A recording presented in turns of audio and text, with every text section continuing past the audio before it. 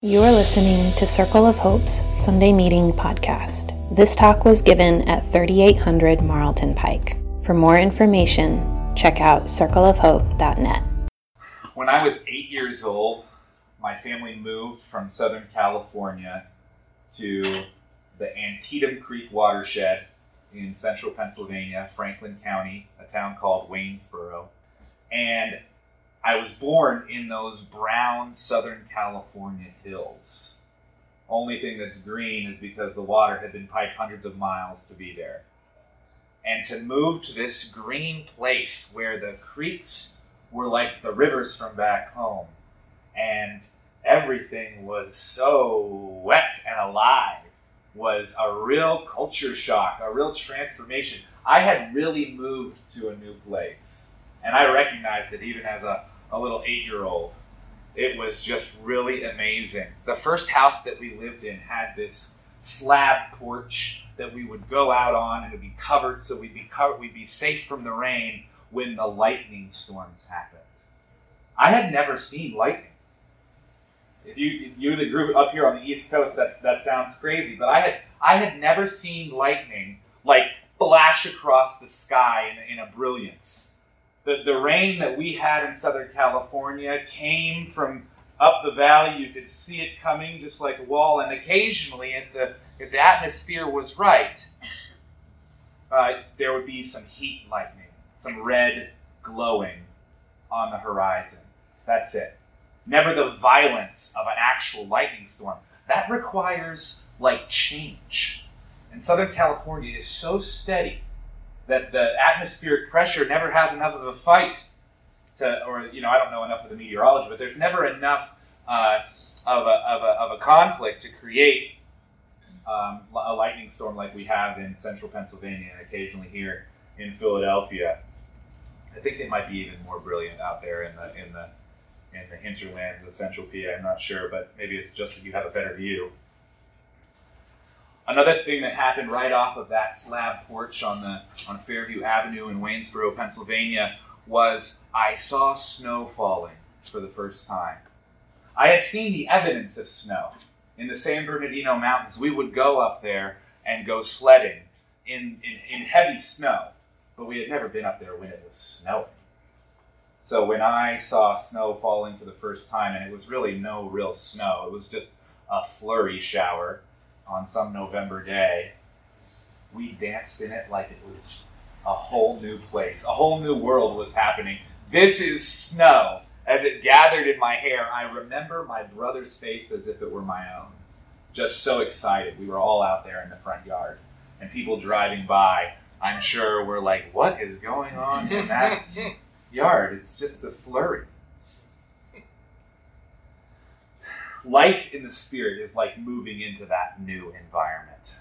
And that's what I want to talk about for a few weeks, is what does it feel like to live in this new place where the resurrection happened and where God is sending God's Spirit in among us. A new environment with different phenomena. We want to describe the contours and the climate of this new land we find ourselves in, so that we can appreciate it and dance in it, and even participate in spreading it. We're headed towards Pentecost, which is on May 20th. And when we remember how the Holy Spirit made this life in the Spirit possible for the first time, that's what happens on Pentecost. If you're unfamiliar with the Bible story in Acts 2, we'll get to that in full force by the end of the month. We want to know what we are looking for. What does life in the Spirit look like? What do people who live in this new environment do that is different? And there are lots of things to say about that, but today I want to talk about forgiveness. Have you seen these billboards? The 855 Truth billboards? I saw this one first and I was like, yes! Finally, a real thing. Real Christians forgive. I thought that was good. But then I saw this one, and I was like, "Oh man, sure, cool." Because why does all the money in Christianity go towards anti-evolution, culture war things, where we're going to have some fight about something that doesn't really matter? I want to talk about forgiving. That actually matters. Like, that actually changes the world. If Christians were actually real and they forgave in radical ways like Jesus did, I think the world would be better. So I'll leave that one up there for a minute. That one should get some play, even though I went to the website gospelbillboards.org and found all kinds of very instructive, supposedly useful tools, and some of them, they weren't terrible. I can't condemn the whole website, because they were doing some interesting things that were true. But real Christians do forgive like Jesus. That I think they'll live. Though forgiving like Jesus is a really tall order, and it's kind of nuanced what that means. But really, what Jesus does is he forgives the people who are crucifying him while he's being crucified. Father, forgive them, for they know not what they do. Okay, if that's the forgiveness that we're living into, this really is new territory. What if we aspire to forgive like that? If we did that, we really would be distinct people. That would be a new country indeed. And I want to live there. I do. I want to live in a world of wonder where we're making things actually new every day, and like forgiveness is falling like flurries and we're all dancing in it. That's a beautiful vision. Forgiveness is a creative act, y'all.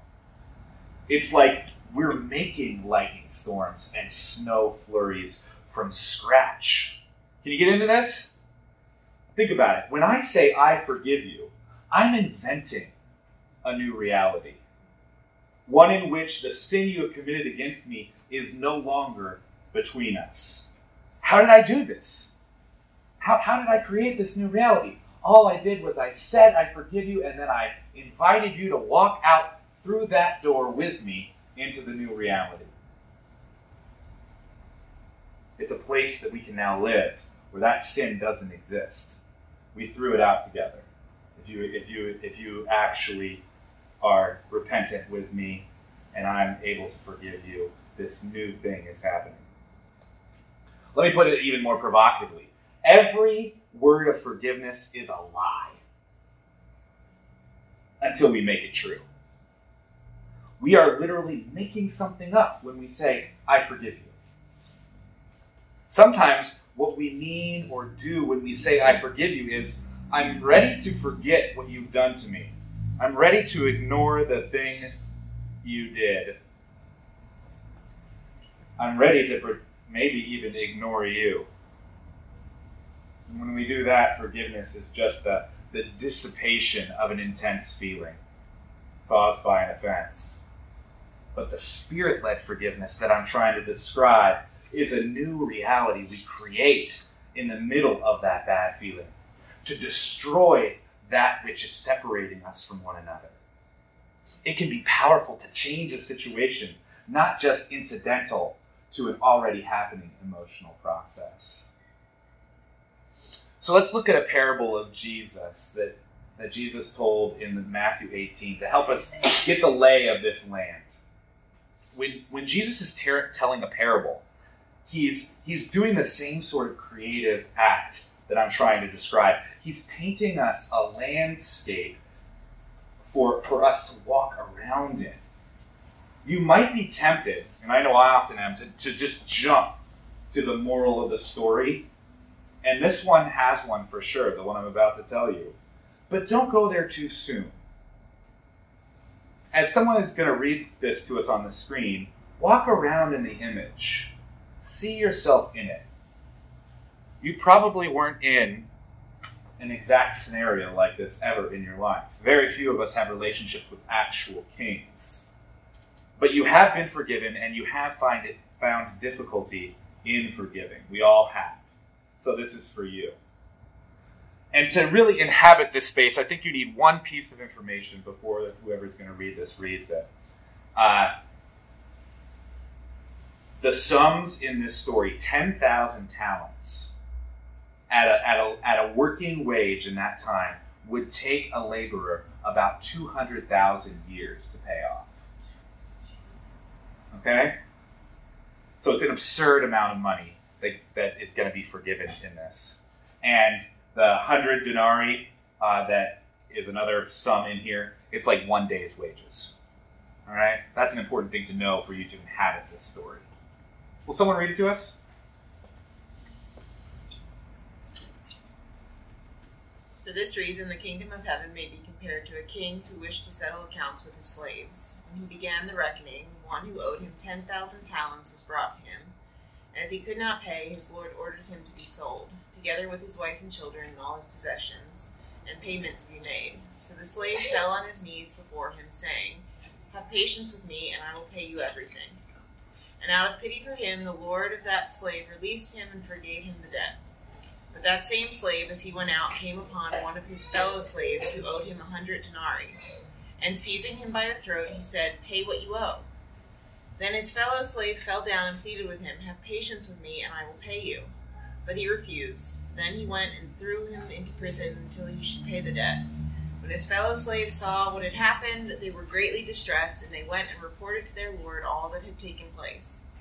Then his lord summoned him and said to him, "You wicked slave, I forgave you all that debt because you pleaded with me. Should you not have had mercy on your fellow slave as I had mercy on you?" And in anger his lord handed him over to be tortured until he should pay his entire debt. So my heavenly Father will also do to every one of you if you do not forgive your brother or sister from your heart.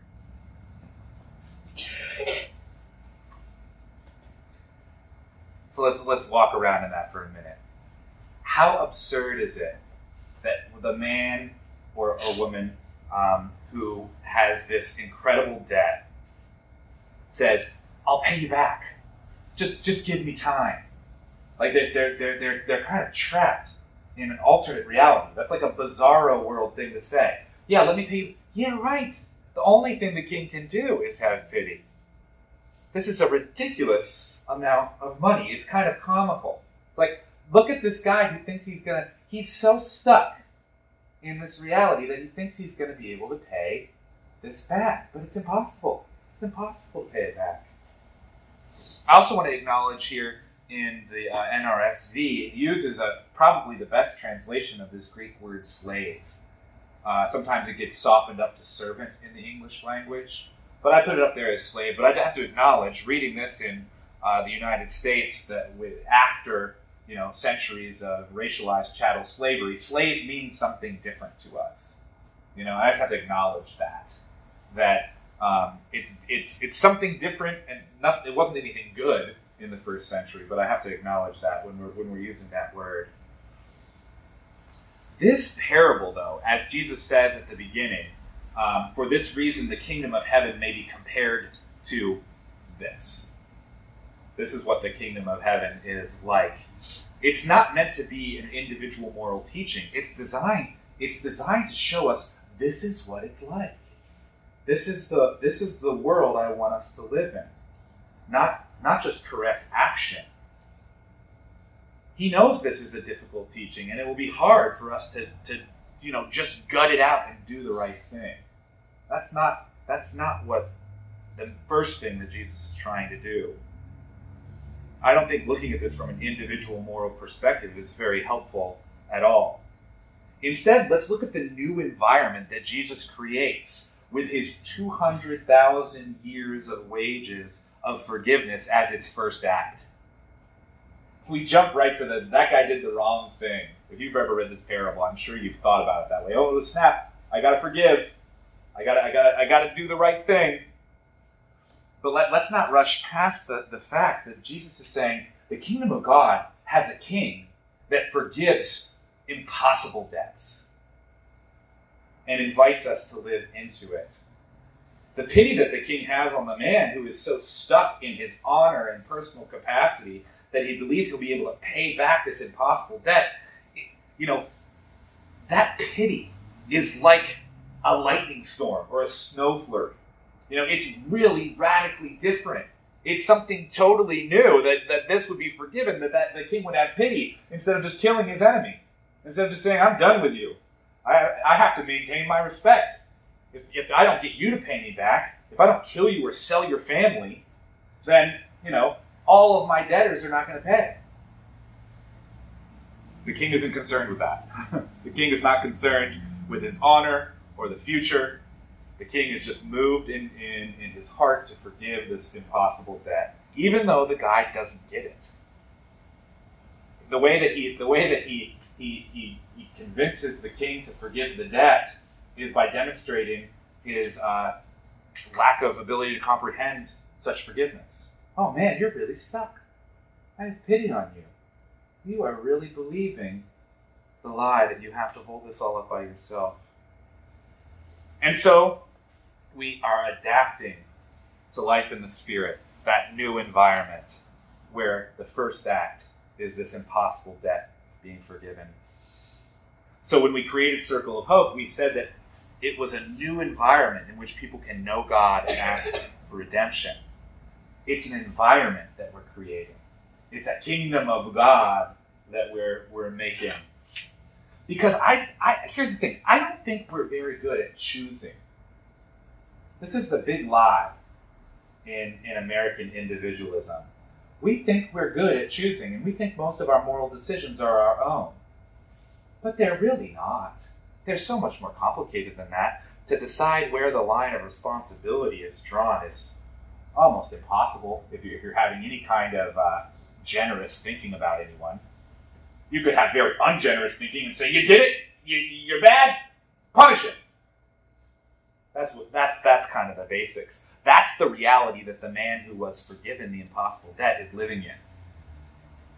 And we're kind of stuck in that reality too. So Jesus has pity on us and shows us a new way. A life in the Spirit enables us to actually believe that there's another way. That the scales don't have to be balanced. That Jesus, the King in this parable, isn't just, solving the problem with his impossibly big God thumb. Getting the scales right with his power. No, he's throwing out the scales. Scales don't matter at all. He's creating a new world in which there's a new way of being for all who live there. And here's the thing, we live there. That's where we live, y'all. That's what life in the Spirit is like. We live in the world where that debt has been forgiven and the scales have been thrown out. So recognizing how we are, we strive to create an environment where it's easier to choose this new world. We need an environment where people can know God and act for redemption because we're not good at choosing. We need to have that decision being collectively reinforced, to have this reality of impossible debts being forgiven shown to us on the daily. No, this is where we live. Don't go back to those brown hills. Live here where it's so beautiful. Live where the lightning flashes and the snow falls, where things change and there's new life. Yes, I'm saying the Eastern United States is just like heaven, but go with me. That's my metaphor. The Spirit is enabling us to do this necessary miracle. Because the means of creating an environment actually creates the possibility to practice. Because if we're going to be a community, an environment where people can live into that new reality, we're going to need forgiveness because we are who we are. And so the chosen means for demonstrating to us who we are and where we are requires forgiveness. Community without forgiveness only works where people are being superficial. And we're making a circle of hope as much like that new country as possible. It's an alternative to the scales. We are an alternative to doling out and demanding our rights. What's fair is not fair. We get real by getting face to face, especially in cells, which are circles of 10 that meet in more intimate settings than this meeting. We get next to each other and deal with all the problems that being next to each other creates. We irritate each other, we disagree, we owe each other money, we sin against one another, and then practice the way of our people. We practice the way of forgiveness. And in my experience, that just basic practice is the only way to embrace the 200,000 year salary-sized forgiveness of the kingdom of heaven. But what about this at the end of the parable where the king throws the wicked slave into prison to be tortured? What about that? It says, "Then his Lord summoned him and said to him, 'You wicked slave, I forgave you all that debt because you pleaded with me. Should you not have mercy on your fellow slave as I had mercy on you?' And in anger, his Lord handed him over to be tortured until he should pay his entire debt."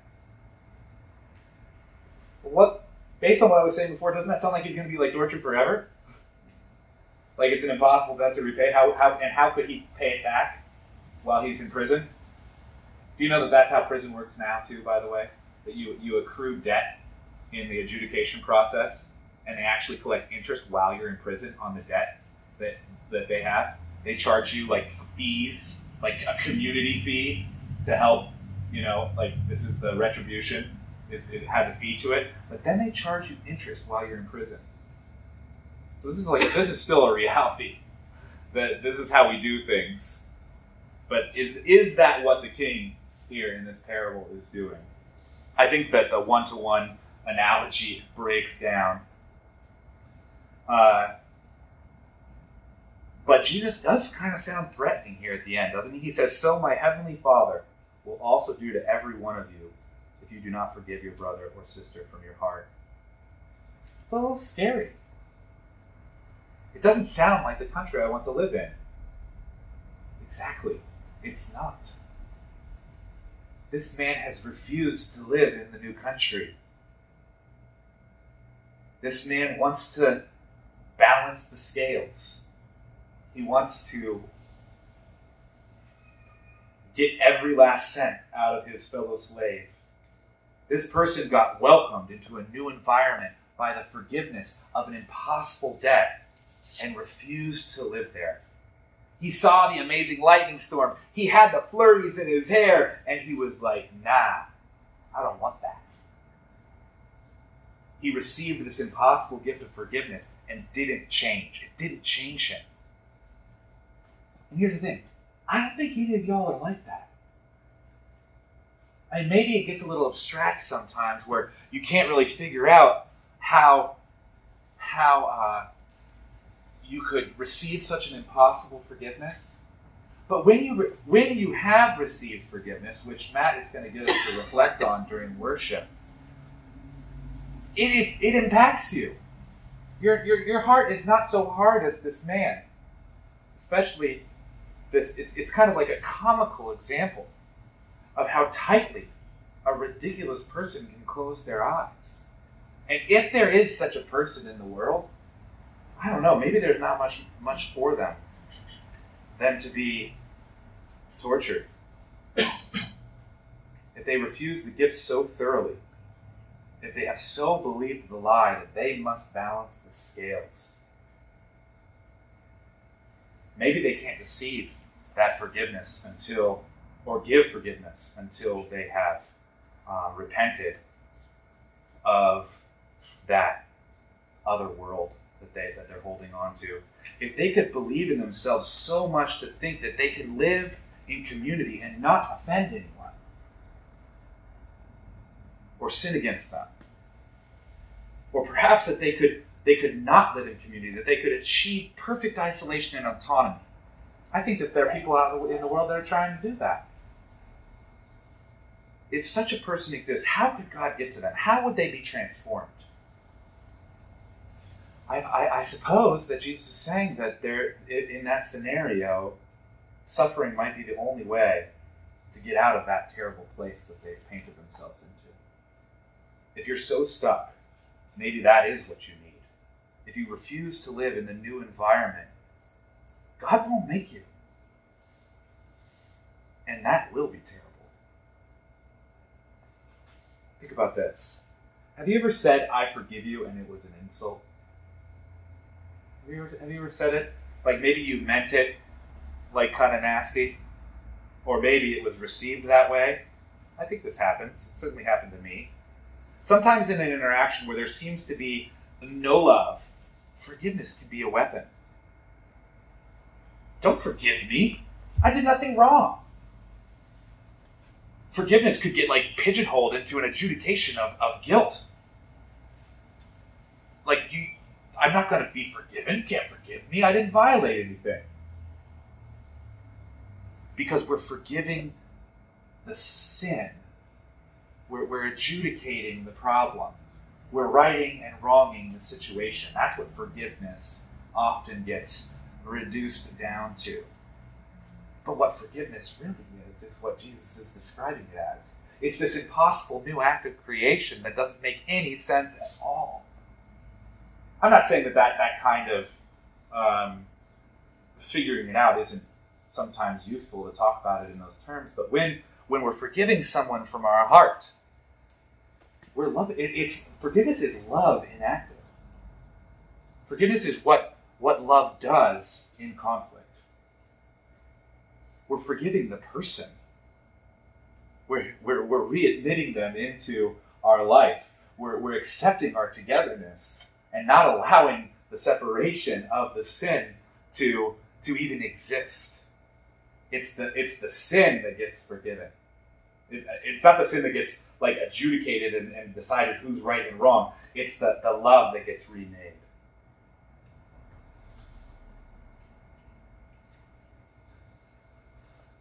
So, let me conclude. Good news. The kingdom of heaven is near. We live in a new environment that is very different from the one we came from. It is marked by impossible forgiveness. And we are invited into the flow that comes out of that forgiveness. The scales have been thrown out, and we can live from a new perspective. Jesus gives us a very concrete way to practice that new reality, to forgive. And we've organized ourselves in Circle of Hope to make it a group project. We don't just have to muster the power to choose forgiveness on our own. We can do it together and celebrate the beauty of that new environment that we've been given. Let me pray, and then you can talk back. Holy Spirit, love divine, cast out our fear.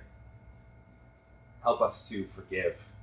Help us to walk into that new reality, founded on your impossible forgiveness and enacted in the tiny forgiveness that we offer to one another, that expands us and expands your kingdom and shows the world who you are and invites the world into what we are trying to be. Bless us in those efforts. Give us big love. We need it so that we can forgive and be forgiven. We ask in Jesus' name. Amen.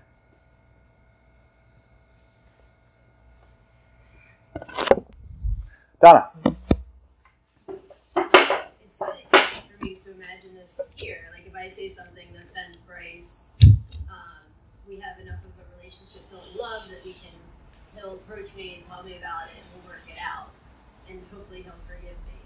But in bigger parts of our lives, like when there's murder or abuse or destruction, where there's no love for the person who's causing it, or maybe there isn't any more,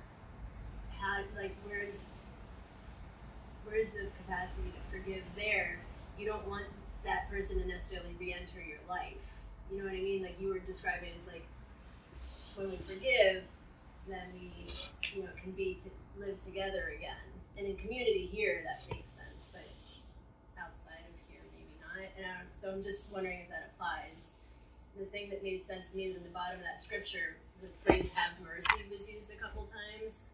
So I was thinking maybe have mercy on that person made more sense to me than forgiving. I don't know. I think that's a very interesting distinction.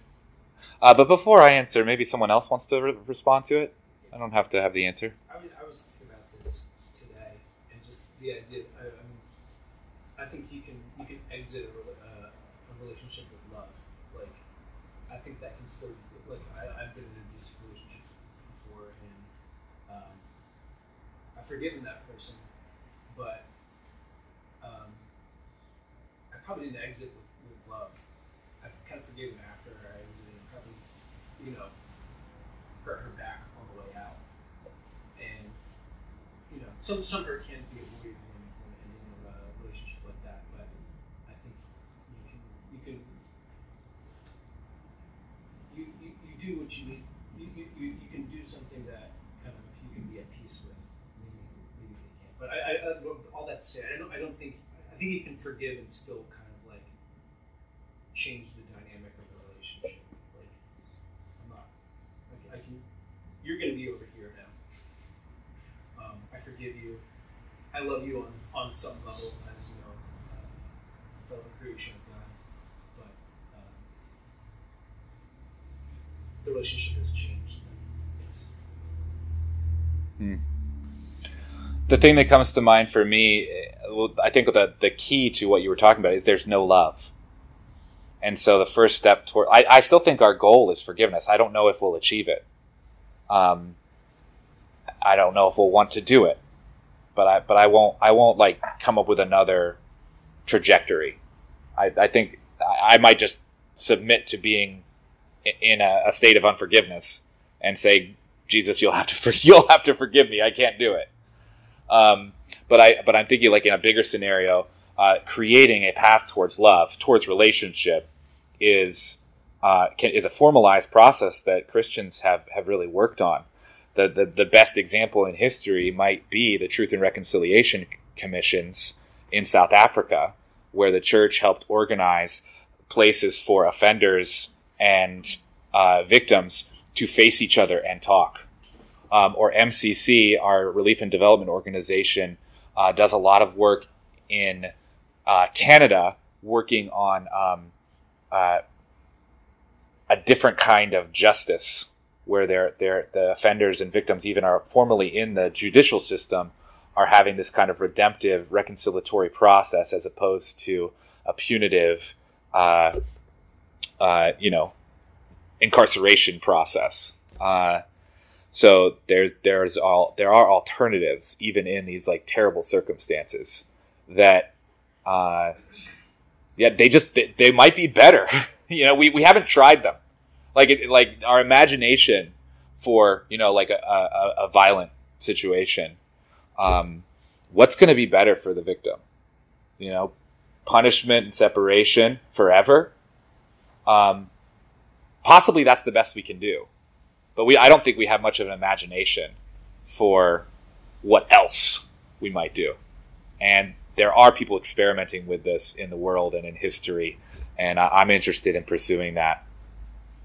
Marcus? Is there any distinction between what we were just talking about with mercy and pity?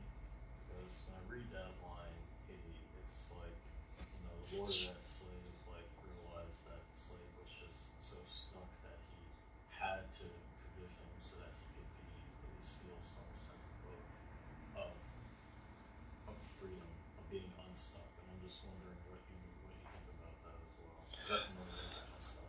So like the pity doesn't seem like, I think that's the source of the king's forgiveness, is the pity. Like that's what motivates the king to forgive the debt, is that he feels bad for this person. Yeah, it's interesting because about a year ago there was it was on National Geographic, but they were documenting, I believe the state was Mississippi or Tennessee. It was one of the last states that basically they were following families and prisoners that were on death row, and it was really fascinating to me because they documented the experiences of the families that had to face the person that committed a horrendous crime against someone they loved or a friend. And the reason why this pity came out to me was because in a sense it's like you see these people, some men that are on death row that have been rehabilitated, some that have not, and I think that sense of pity is a source of, the families that have to be confronted of saying, like, this is going to happen to you, and, I have to, in whatever way I can forgive, having pity for the fact that, you're in this situation is where it has to start. And so I just think it's just that part of it's really fascinating to me. Yeah, that's the love that Donna was talking about that doesn't exist. If there's really just such a separation between two people that they can't, neither of them is going to connect on that level, then the path to reconciliation is pretty closed. Let's go with Nancy. I think what Donna was saying about somebody being inside and outside of the community and them not having a relationship so that I can, that I know their story and I can forgive and understand why they did that thing. I think it's a really important thing to think about. So we have this community circle of hope, but most all of us have deep relationships with people outside of our community. And so I feel like we have kind of these waves of compassion and forgiveness and understanding that go outside of our community. And we think that this person who we have no connection to hurt us, and so we are unable to understand their story, but somehow our story connects with their story. And so what they did that was wrong or hurtful or something was created in this context that is connected to me. So we kind of have to accept that, and If we believe that and trust it, we can go and find it. we have to Yeah. have faith in God that as our community and we develop our relationships and everything, our waves of forgiveness and compassion will eventually get to those communities that don't seem connected to us. That's the hope. Yeah. Lauren, you had something? Yeah, when Donna and Matt were talking, I was thinking that in two situations in my life where the forgiveness has felt really one-sided, and I've attempted reconciliation and been rebuffed. One of the only way that I can continue living into the forgiveness is with healthy boundaries, and so it's I'm going to hold these people at arm's length in certain ways because that is the only way I can continue to love them in any way, and that's the only way that I can find any empathy for the situation, because if I continue to let them damage me, I can't love Yeah. back, and so I think, at least in my experience, some part of healthy and continual sustainable forgiveness has to be boundaries. Yeah, Bryce. To all that, the way I was thinking about this was that there might be some line between those in the community and those outside the community, but kind of the hope is that everybody can get into the community so that we can have the compassion and care and mutuality with all of the folks who think about who wouldn't consider forgiveness, or who would think about things a different way. And one of the ways that they recognize the difference of our community is, Jesus' words, going with them the extra mile, or if somebody asks you for the coat off your back, you give them the other coat also. But to Lauren's point, I only have so many coats. So, and I can only walk so many miles in a certain direction before I got to go back to my family or something. So, but they won't see that this is a forgiving community if we think that there's different rules for them than there are for people who are in the community. So I think going with them the extra mile or giving them the second coat at least demonstrates to them there might be another way, and I'm going to give you that opportunity, but it's not eternal because I'm not an eternal. My capacity presently is not an eternal capacity for all things in every way. Mm-hmm. I am a being in skin.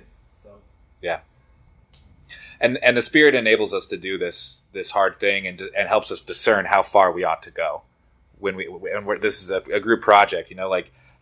Where does this boundary need to be with this person that's destroying me? It's not immediately self-protection. That's our idea. The only law is not self-protection. And we might be able to receive some damages by the power of the Spirit, with the help of our community. But where does this line get drawn is something we discern together, and the Holy Spirit actually speaks to us. What should I do? And we can ask. You might even have a sense of the Spirit that allows you to just completely avoid a person. I'm not even going to get in. Like, no. And that could actually be from the Spirit. Like, we're not even going to start a relationship.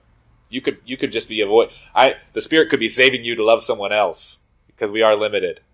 So that's an alive and active element as well, is that we don't know all the answers, and if we try to figure it out based on a principle, we'll be wrong, because every situation is different.